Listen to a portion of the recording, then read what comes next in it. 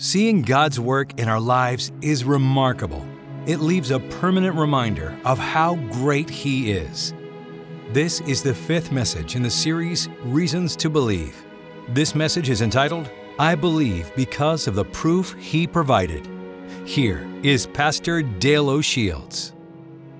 I want to talk this evening about the fact that we can believe in Jesus because of the proof He provided, the proof that Jesus provided each one of us. In this series, we've been looking at one of the gospel accounts, the Gospel of John. The Gospel of John is a very unique gospel. It's one of four gospels, Matthew, Mark, Luke, and John. John being the fourth gospel and the final gospel that was written. John wrote this gospel when he was an old man. He was probably in his early to mid-90s whenever he wrote these words to us that are so familiar, verses like John 3:16, a variety of verses that we often refer to and are very familiar with in our own lives. But he gave us this account of Jesus' life. Matthew had written his gospel primarily for the Jews, so the Jews would understand that Jesus was the Messiah, the King of the Jews, and Mark had written his gospel primarily for the Romans because the Romans needed to understand Jesus and his perspective on Jesus as was presented to them. And then Luke writes his gospel primarily focused on the Gentiles or the Greeks. And while all of those gospels certainly apply to us, they had a unique perspective to them. But when John gives us his gospel, that fourth and final gospel, he has a very unique, a very specific purpose that we've been looking at together, and it was what motivated him to give us the words that we find in the 21 chapters of the Gospel of John. And he helped us to understand why he gave us this gospel in John chapter 20, verses 30 and 31. We've been looking at these verses for the last several weeks. Let me bring them back to your attention again. Jesus performed many other signs in the presence of his disciples, which are not recorded in this book, but these are written. John says, I've written what I've written here in these 21 chapters. These are written that you may, what's the next word? Believe, that you may believe. I wrote this so you would believe, so you'll become a believer, that you may believe that Jesus is the Messiah, the Son of God, and that by believing you may have life in his name. One of the words that is quite frequently used in the Gospel of John, and it's found actually in these two verses twice, is the word believe or believing. John loves this word. He wants us to understand the importance, the power of faith, the power of believing. And every time that John uses this word in his gospel accounts, he uses it in a unique form. He never uses it as a noun. He always uses it as a verb. It's always something that moves you to action. That when John describes faith, he's not talking about having something you sort of tuck away in your pocket and pull out from time to time when you need it. No, he's talking about something that changes the way you think and changes the way you live. It actually causes your life to be different. It moves you in certain dimensions of life. It is an action word. It is a verb. And so John lays this out for us. And we've been talking about this idea of believing. How can you and I have this faith that moves us to action, that changes the way we think and changes the way we speak and changes the way we live? This is the kind of faith that John was portraying to us and the kind of faith that you and I need. And I talked the first week about having faith in Jesus because of the words that he spoke. And John goes to great depth in laying out for us the words of Jesus. And then we talked about having faith in Jesus because of the life that he lived. Jesus lived a supernatural life. And then the third week I talked about the miracles that Jesus performed. We can have faith because he performed miracles. He's the miracle-working Savior. And then last weekend I paraded before you 6 different individuals that had their lives changed by Jesus. And you and I can believe in Jesus because of the lives that he changed. But tonight I want to bring you on this Easter weekend to this final focus that we see that is found in the latter part of the Gospel of John, where we understand that you and I can have faith in Jesus because of the proof Jesus himself provided us. Jesus himself, in his own nature, his character, his own actions, did something for us called the resurrection, that in this thing called the resurrection, he proved without any shadow of a doubt that indeed he was who he said he was and did what he said and is who he says he is. And so we understand tonight that this resurrection idea is extremely important. The experience of the resurrection in Jesus' life is vital to us. And so what I'm going to do for the next few moments, I'm going to lay out for you reasons to believe that Jesus rose from the grave. I think that every Christian needs to understand these things. Sometimes perhaps you haven't stepped back and said, why do I even believe this thing that Jesus rose from the grave? Is there any credibility to the story? And so I'm going to take just a few moments this weekend. If it's okay with you, I'm going to lay out for you 6 reasons that you can be confident that Jesus really did rise from the grave. This is helpful for you. It's helpful for your faith. It's also, if you're a believer in Christ, helpful for your witness to other people as you share your faith with others. And this thing of the resurrection, understand this, it's very important, because the Apostle Paul said in 1 Corinthians chapter 15, verses 17 through 20, listen to what he said about the resurrection. And if Christ has not been risen or has not been raised, then your faith is, what's the next word there? Useless. So I would say that the resurrection is pretty important. Would you agree? If Christ has not been raised from the dead, or has not been raised, then your faith is useless and you're still guilty of your sins. In that case, all who have died believing in Christ are lost. And if our hope in Christ is only for this life, we are more to be pitied than anyone in the world. Then he makes this statement in verse 20, but in fact, Christ has been raised from the dead. He is the first of a great harvest of all who have died. Paul says this thing called the resurrection, you need to understand that it's vital to your faith. It is a foundation to your faith. It is vital to how you live your life and the kind of belief that will move you toward the right kind of action. So are you ready for 6 reasons to believe that Jesus rose from the grave? Anybody excited to know this tonight? Okay. 6 reasons that you can know that this thing called our faith in Christ is not just a bunch of baloney. It is absolutely true and solid, and you can bank your life on it. You can bank your eternity on it. Number 1, the first reason is because Jesus' death was a real death. You might say, what does that have to do with resurrection? I'm going to show it to you.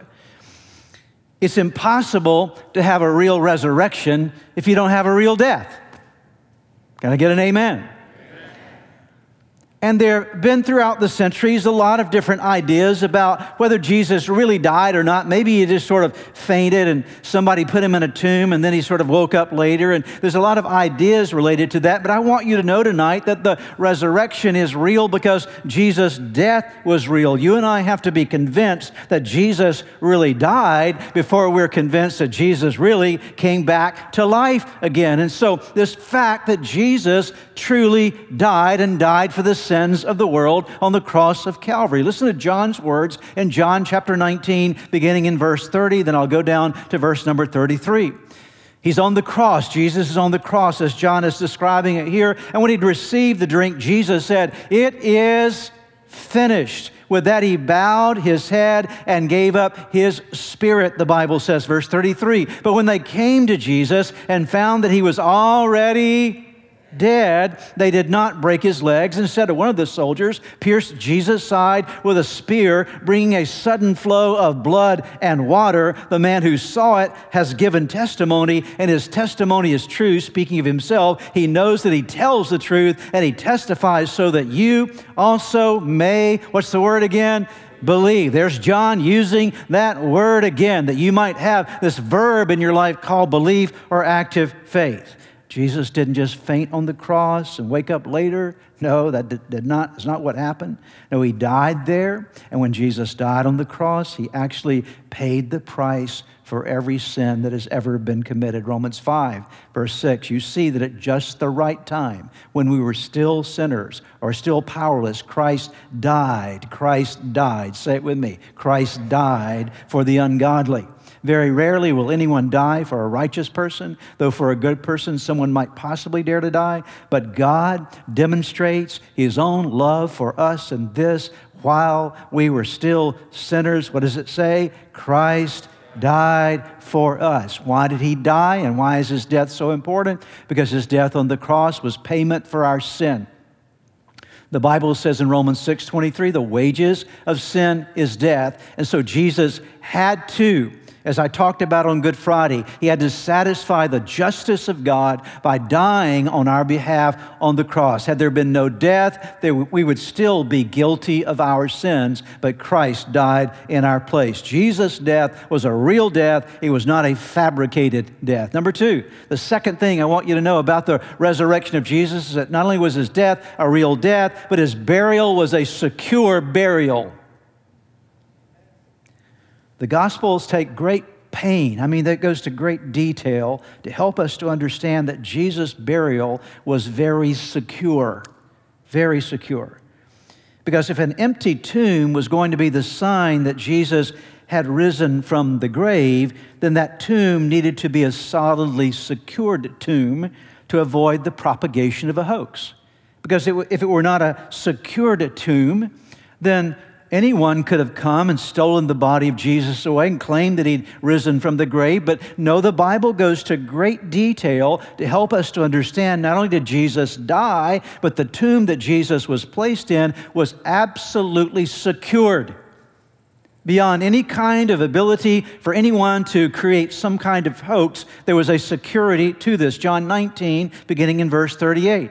Actually, verse 41. At the place where Jesus was crucified, there was a garden, and in the garden a new tomb in which no one had ever been laid, because it was the Jewish day of preparation, and since the tomb was nearby, they laid Jesus there. Now let's go to the Gospel of Matthew. We see Jesus being laid in the tomb, but Matthew tells us a little bit more about what this tomb was all about. The next day, this is chapter 27 of Matthew, the next day, the one after preparation day, the chief priests and Pharisees went to Pilate. Sir, they said, we remember that while he was still alive, that deceiver, that's how they're speaking of Jesus now, that deceiver said, after 3 days I will rise again. So give the order for the tomb to be made, what's the next word? Secure. Give the order for the tomb to be made secure until the 3rd day. Otherwise, his disciples may come and steal the body and tell the people that he's been raised from the dead. The last deception will be worse than the first. Take a guard, Pilate answered. Go make the tomb as secure as you know how. So they went and made the tomb, what's the word again? Secure, by putting a seal on the stone and posting a guard. I'll tell you something, not only was Jesus' death a real death, but when they put him in a tomb, they made sure that no one could break into that tomb. They had Roman guards there and a stone that was rolled across that tomb's opening, and it was sealed with a Roman seal, and so it was secure. In fact, 3 times Matthew describes the tomb to us as being secure, secure, secure. He used that word 3 times to make sure we understood it, and that's why it's so important to us. Let's go to the 3rd reason. Everybody still with me so far? Giving you 6 reasons why Jesus' resurrection is the real deal. Okay. Number 3, Jesus' disciples became reliable witnesses after his resurrection and of his resurrection. They became reliable witnesses. To establish anything as true or reliable, consistent eyewitnesses have to be available. Not just one eyewitness, there needs to be multiple eyewitnesses that are telling the same story and telling it in a similar fashion. An empty tomb wasn't proof enough. Although the tomb is empty, we're going to see that in just a moment. It was only the sight of a living Savior by eyewitnesses that would provide a solid testimony for people to believe that this actually happened. And Jesus actually provided this. There are multiple accounts in the Bible of Jesus physically and literally appearing to people after he is risen from the grave, proving he is indeed a living Savior. These are recorded in the Bible so that you and I will know about them and have confidence in what Jesus has done for us in his resurrection. John 20 again. Now, verse 11, notice what it says. Now Mary has gone to the tomb. It's early Easter morning, that sunrise morning. She's gone there. Mary Magdalene has gone to the tomb. Now Mary stood outside the tomb crying. As she wept, she bent over to look into the tomb. She'd already seen that the stone was rolled away and saw 2 angels in white seated with where Jesus' body had been, one at the head and the other at the foot. So here's Mary. She comes to the tomb. She wants to anoint Jesus' body with spices, and she comes and sees, my goodness, the tomb is rolled away. She wonders what's going on. So she bends over and looks inside, and there are 2 angels, one sitting at the head of where Jesus would have been buried and one at the feet where Jesus would have been buried. And she sees these angels and they ask her, verse 13, woman, why are you crying? They've taken my Lord away, she said, and I don't know where they've put him. Can you imagine? This is a lady Mary Magdalene, who had 7 demons cast out of her, and she'd become a follower of Jesus, and she'd seen all that he'd gone through and watched him die on the cross. She had been there as Jesus died on the cross, and she's simply going to the tomb to anoint the body of the one that she loved, and the body is not there, and so I'm sure she's deeply distressed. And she's asking, where did you put him? Where is he? And the angels say, you got to stop crying. And why are you crying? They've taken my Lord away, and I don't know where they put him. Verse 14, at this she turned. Do you see that there? At this she turned and saw who? Come on, help me out, church. This is Easter weekend. You can be a lot more excited than that. Who does she see? Jesus. She saw Jesus. She turned around and saw Jesus standing there, but she did not realize, at least initially, that it was Jesus. He asked her, woman, why are you crying? Who is it you're looking for? Thinking he was the gardener, she said, sir, if you've carried him away, tell me where you have put him, and I will get him. Jesus said to her one word. What was the word? Her name, Mary. She turned toward him and cried in Aramaic, Rabboni, which means teacher. Mary Magdalene, then verse 18 says, she went to the disciples with the news. Notice what she says, I have seen the Lord. And she told them that he had said these things to her.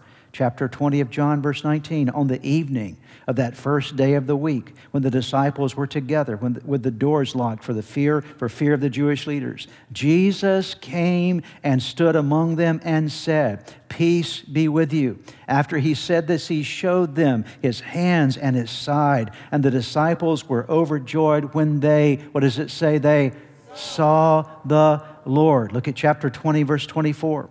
Now Thomas, also known as Didymus, one of the 12, was not with the disciples when Jesus came. That verses I just read to you. He was not there.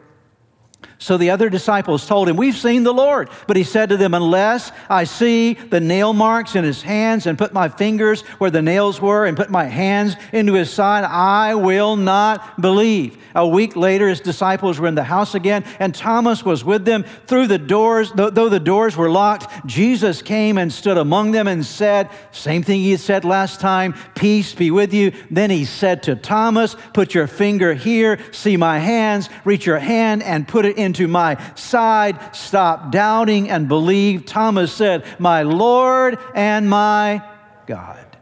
So Mary met the resurrected Savior, and the disciples encountered the resurrected Savior, saved Thomas, and then Thomas had his own encounter with the resurrected Savior. Look at chapter 21. Notice another encounter that the disciples have with the resurrected Savior. In the early in the morning, Jesus stood on the shore, but his disciples did not realize that it was Jesus. He called out to them, friends, have you any fish? No, they answered. He said, throw your net on the right side of the boat. You'll find some.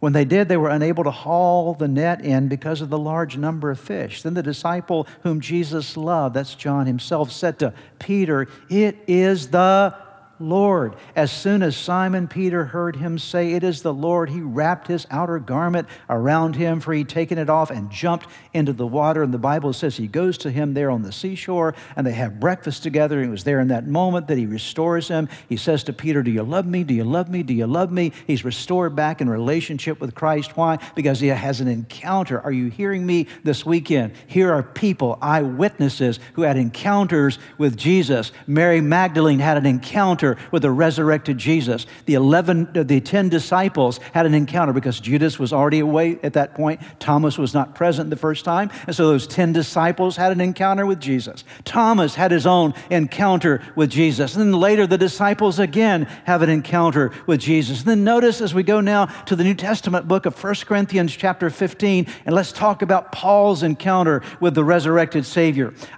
Paul writes and says, I passed on to you what was most important and what had also been passed on to me. Christ died for our sins, just as the scriptures say. He was buried and he was raised from the dead on the third day, just as scripture said. He was seen by Peter and then by the 12. After that, he was seen by more than 500 of his followers at one time, most of whom are still alive, though some have died. Then he was seen by James and later by all the apostles. Last of all, as though I had been born at the wrong time, I also saw him. I also saw him. What is Paul saying? He's describing the time he's on the road to Damascus. He's heading to Damascus to persecute Christians. And on the way there, he's smitten with a light from heaven. He's knocked to the ground. And the voice from the heaven comes to him and says, "Who are you? Why are you persecuting me, Saul? Saul, why are you persecuting me?" And he had an encounter with a resurrected Savior. I want to tell you something tonight, this Easter weekend. I want you to know we have some reliable eyewitnesses that before Jesus ascended back to the right hand of God the Father, the witnesses say, "I saw him, I saw him, I saw him, I saw him, I saw him, I saw him." 500 that saw him. And Paul, even out of his own time of this experience, saw him as well. We have reliable proof that people actually testify of seeing the resurrected Savior. See, our faith is not some faulty little faith that we sort of have to worry about it standing up against something. No, it's strong. It's strong. Number 4. Can you tell I'm getting a little bit excited here? Okay. The witnesses of Jesus' resurrection were forever changed by their interaction with him. That's how we know that Jesus rose from the grave. It's another reason. The witnesses were forever changed by their interaction with him. When someone sees something remarkable, it leaves a mark on their life, right? If it's remarkable, it leaves a mark on your life. That's what the word means, remarkable. It marks you in some way. It's the whole idea. None of the disciples were the same after they saw Jesus. They were not the same. Do you remember what happened when Jesus was being crucified? Do you remember, in fact, before he's even being crucified, that he's out in this environment where the chief priests and the Roman soldiers are beating on him before they take him to his crucifixion. And Peter is there, and the disciples, other disciples have fled. They've run away, and Peter's sitting over there warming himself by the fire. And a little girl asks him, "Do you know him? Aren't you one of his?" And he said, "No, I don't know him." I mean, a little girl asked him. He's so afraid to admit that he's a part of Jesus' disciple band that he denies him 3 times. And then when Jesus goes to the cross, none of his disciples went with him to the cross, with the exception of John. John is the only disciple that stood by Jesus at the cross as he was being crucified. Why? Because they were all afraid. They were afraid that they were going to be put to death. They were afraid that they were going to be associated with the one who is going to be crucified. But after they met the resurrected Jesus, everything changed. They became bold people. Their despair turned to joy. Their fear turned to boldness. Their doubt turned to faith.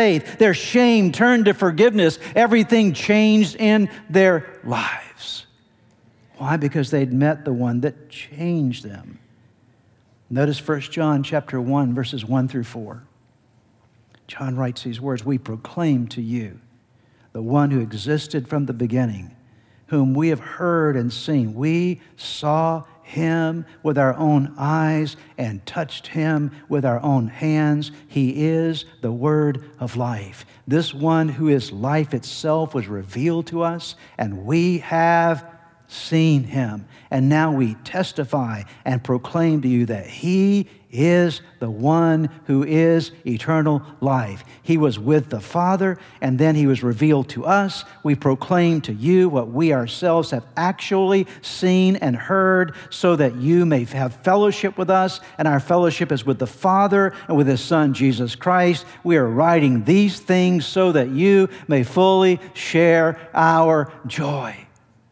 John says, I want you to know that this testimony of seeing this resurrected Savior, we touched him with our hands, we saw him with our eyes, and we want you to believe as well so you can experience the same kind of joy that we're experiencing in our lives. The fifth reason that we can believe that Jesus indeed is the Son of God, the Messiah. For over 2,000 years, the message and the life-changing power of the living Jesus continues to be proclaimed and experienced.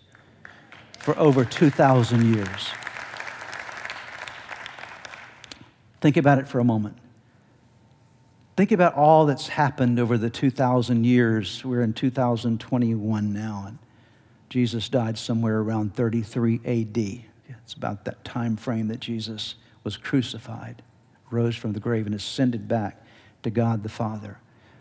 What is one thing that's been consistent for all those years up until today? And what are we doing even in this very room and online this weekend? We're talking about one person, and what is his name? Jesus.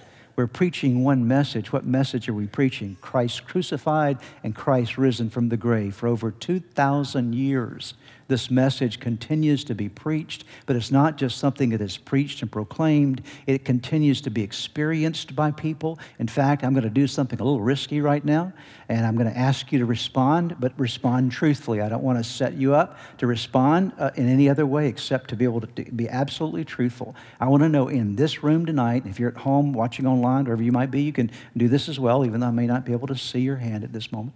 But if you would say that your life has been changed, that you know that you, in a very specific way, met Jesus and Jesus changed your life, and you know that he's real because he lives inside of you, would you raise your hand right now? Get your hand up. Look around, okay? These are people that can say, I'm not just depending upon their testimony, I have a testimony myself, amen? And I will tell you that if we were to go down through history for almost 2,000 years, we would see people. You can read church history and know that all throughout the centuries, even through the dark ages and the most difficult periods of time in history, the message of the gospel still made its way out to people. It still changed people's lives. Let me take you to my last point. Are you ready for the final one? And really, the final point is more of a summary point than it really is a point in and of itself, but I want to summarize with this point. Jesus provided, here's the point, Jesus provided the proof through his resurrection that he was, is, and always will be the Son of God, God himself, the Savior, who is the way, the truth, and the life. Very important to understand.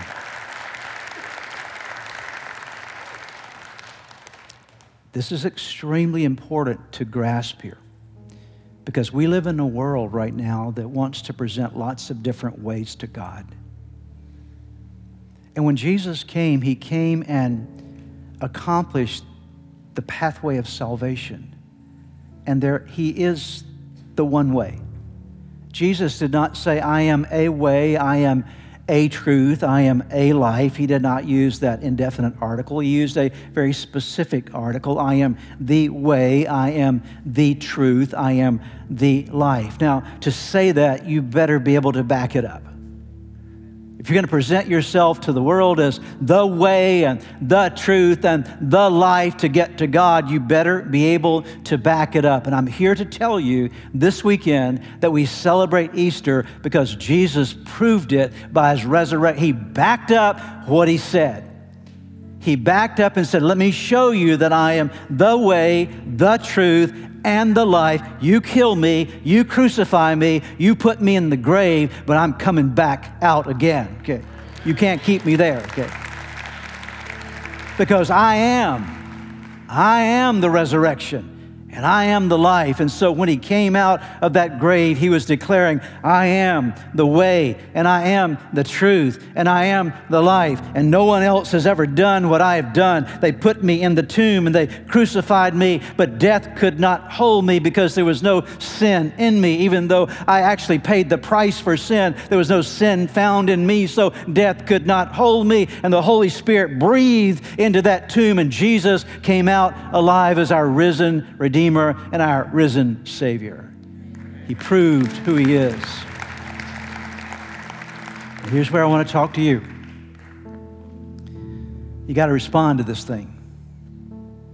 You got to make a decision, because the one word that John presents over and over in his gospel is believe.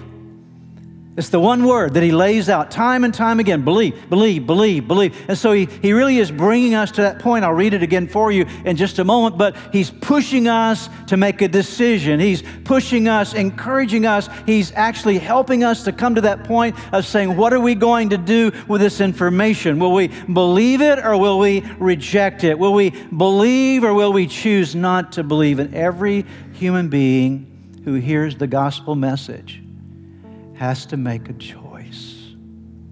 Listen to what he said, John 20, 30, and 31. We begin there tonight. Let me conclude there. Jesus performed many other signs in the presence of his disciples, which are not recorded in this book, but these are written that you may believe that Jesus is the Messiah, the Son of God, and that by believing you may have life in His name. Dear ones, let me tell you, believing is not a feeling. Believing is a decision. You look at the facts and you say, am I going to believe this or not? And I will tell you that when I was 7 years of age, I went to bed one night and I began to feel the stirring in my heart. My father was a pastor, so I'd already heard many messages. Many times the gospel had been preached. And I went to bed one night and I couldn't go to sleep. 7 years old, couldn't go to sleep. I was tossing and turning in my little bed because the Holy Spirit was dealing with my heart. He was reminding me of the fact that even though I was 7, I was still a sinner because all have sinned and fallen short of the glory of God, and I needed a Savior, and I was aware of that. I became convicted and realized I want to know how I have Jesus in my life. And so I called out, Dad, could you come into my room? Dad, could you come over here and talk to me for a minute? I said, Dad, I want to be saved. I want to make sure that Jesus is in my life. And I felt that convicting work of the Holy Spirit, and there that night, my father pulled out his old Bible and he walked me through the book of Romans. All have sinned and fallen short of the glory of God. But God commended His love toward us while we were yet sinners. Christ died for us. The wages of sin is death, but the free gift of God is eternal life in Jesus Christ. And landed me in Romans chapter 10. Son, if you'll confess with your mouth Jesus is Lord and believe in your heart that God raised Him from the dead, you will be saved. For the heart man believes to righteousness, with the mouth confession is made to salvation. And there that night, as a 7-year-old little boy, I knelt down beside the bed with my dad and I prayed that prayer and I confessed Jesus as Lord of my life. And I'll tell you something, He's been with me since that time. He's never left me.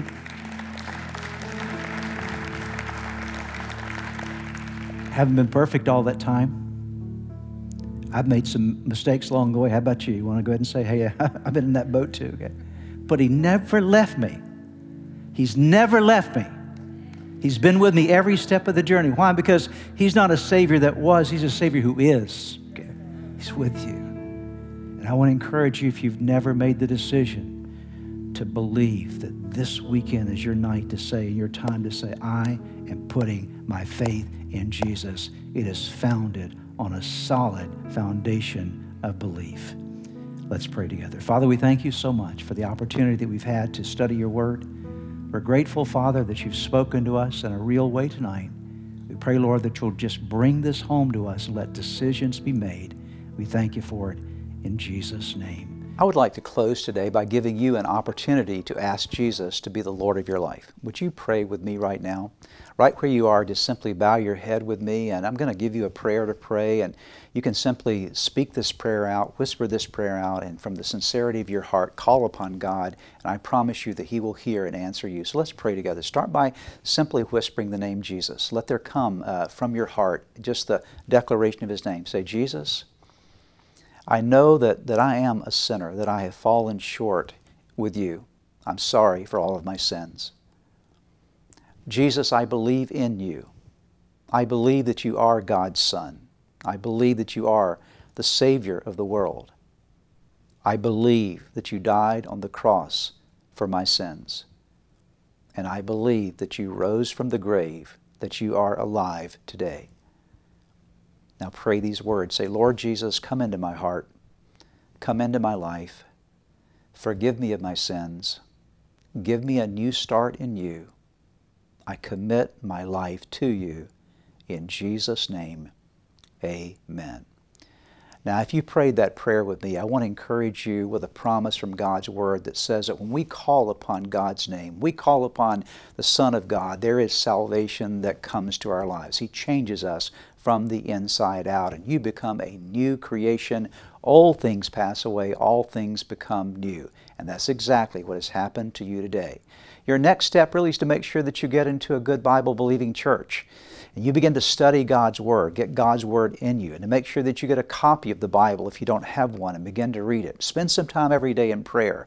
And I would encourage you also to check out the resources on our website that will help you to get going in your relationship with Jesus. You can find them at church-redeemer.org. Get those into your hands. Get started in your new life with Jesus Christ. Thanks again for joining us today. May God bless you, and we look forward to seeing you next time.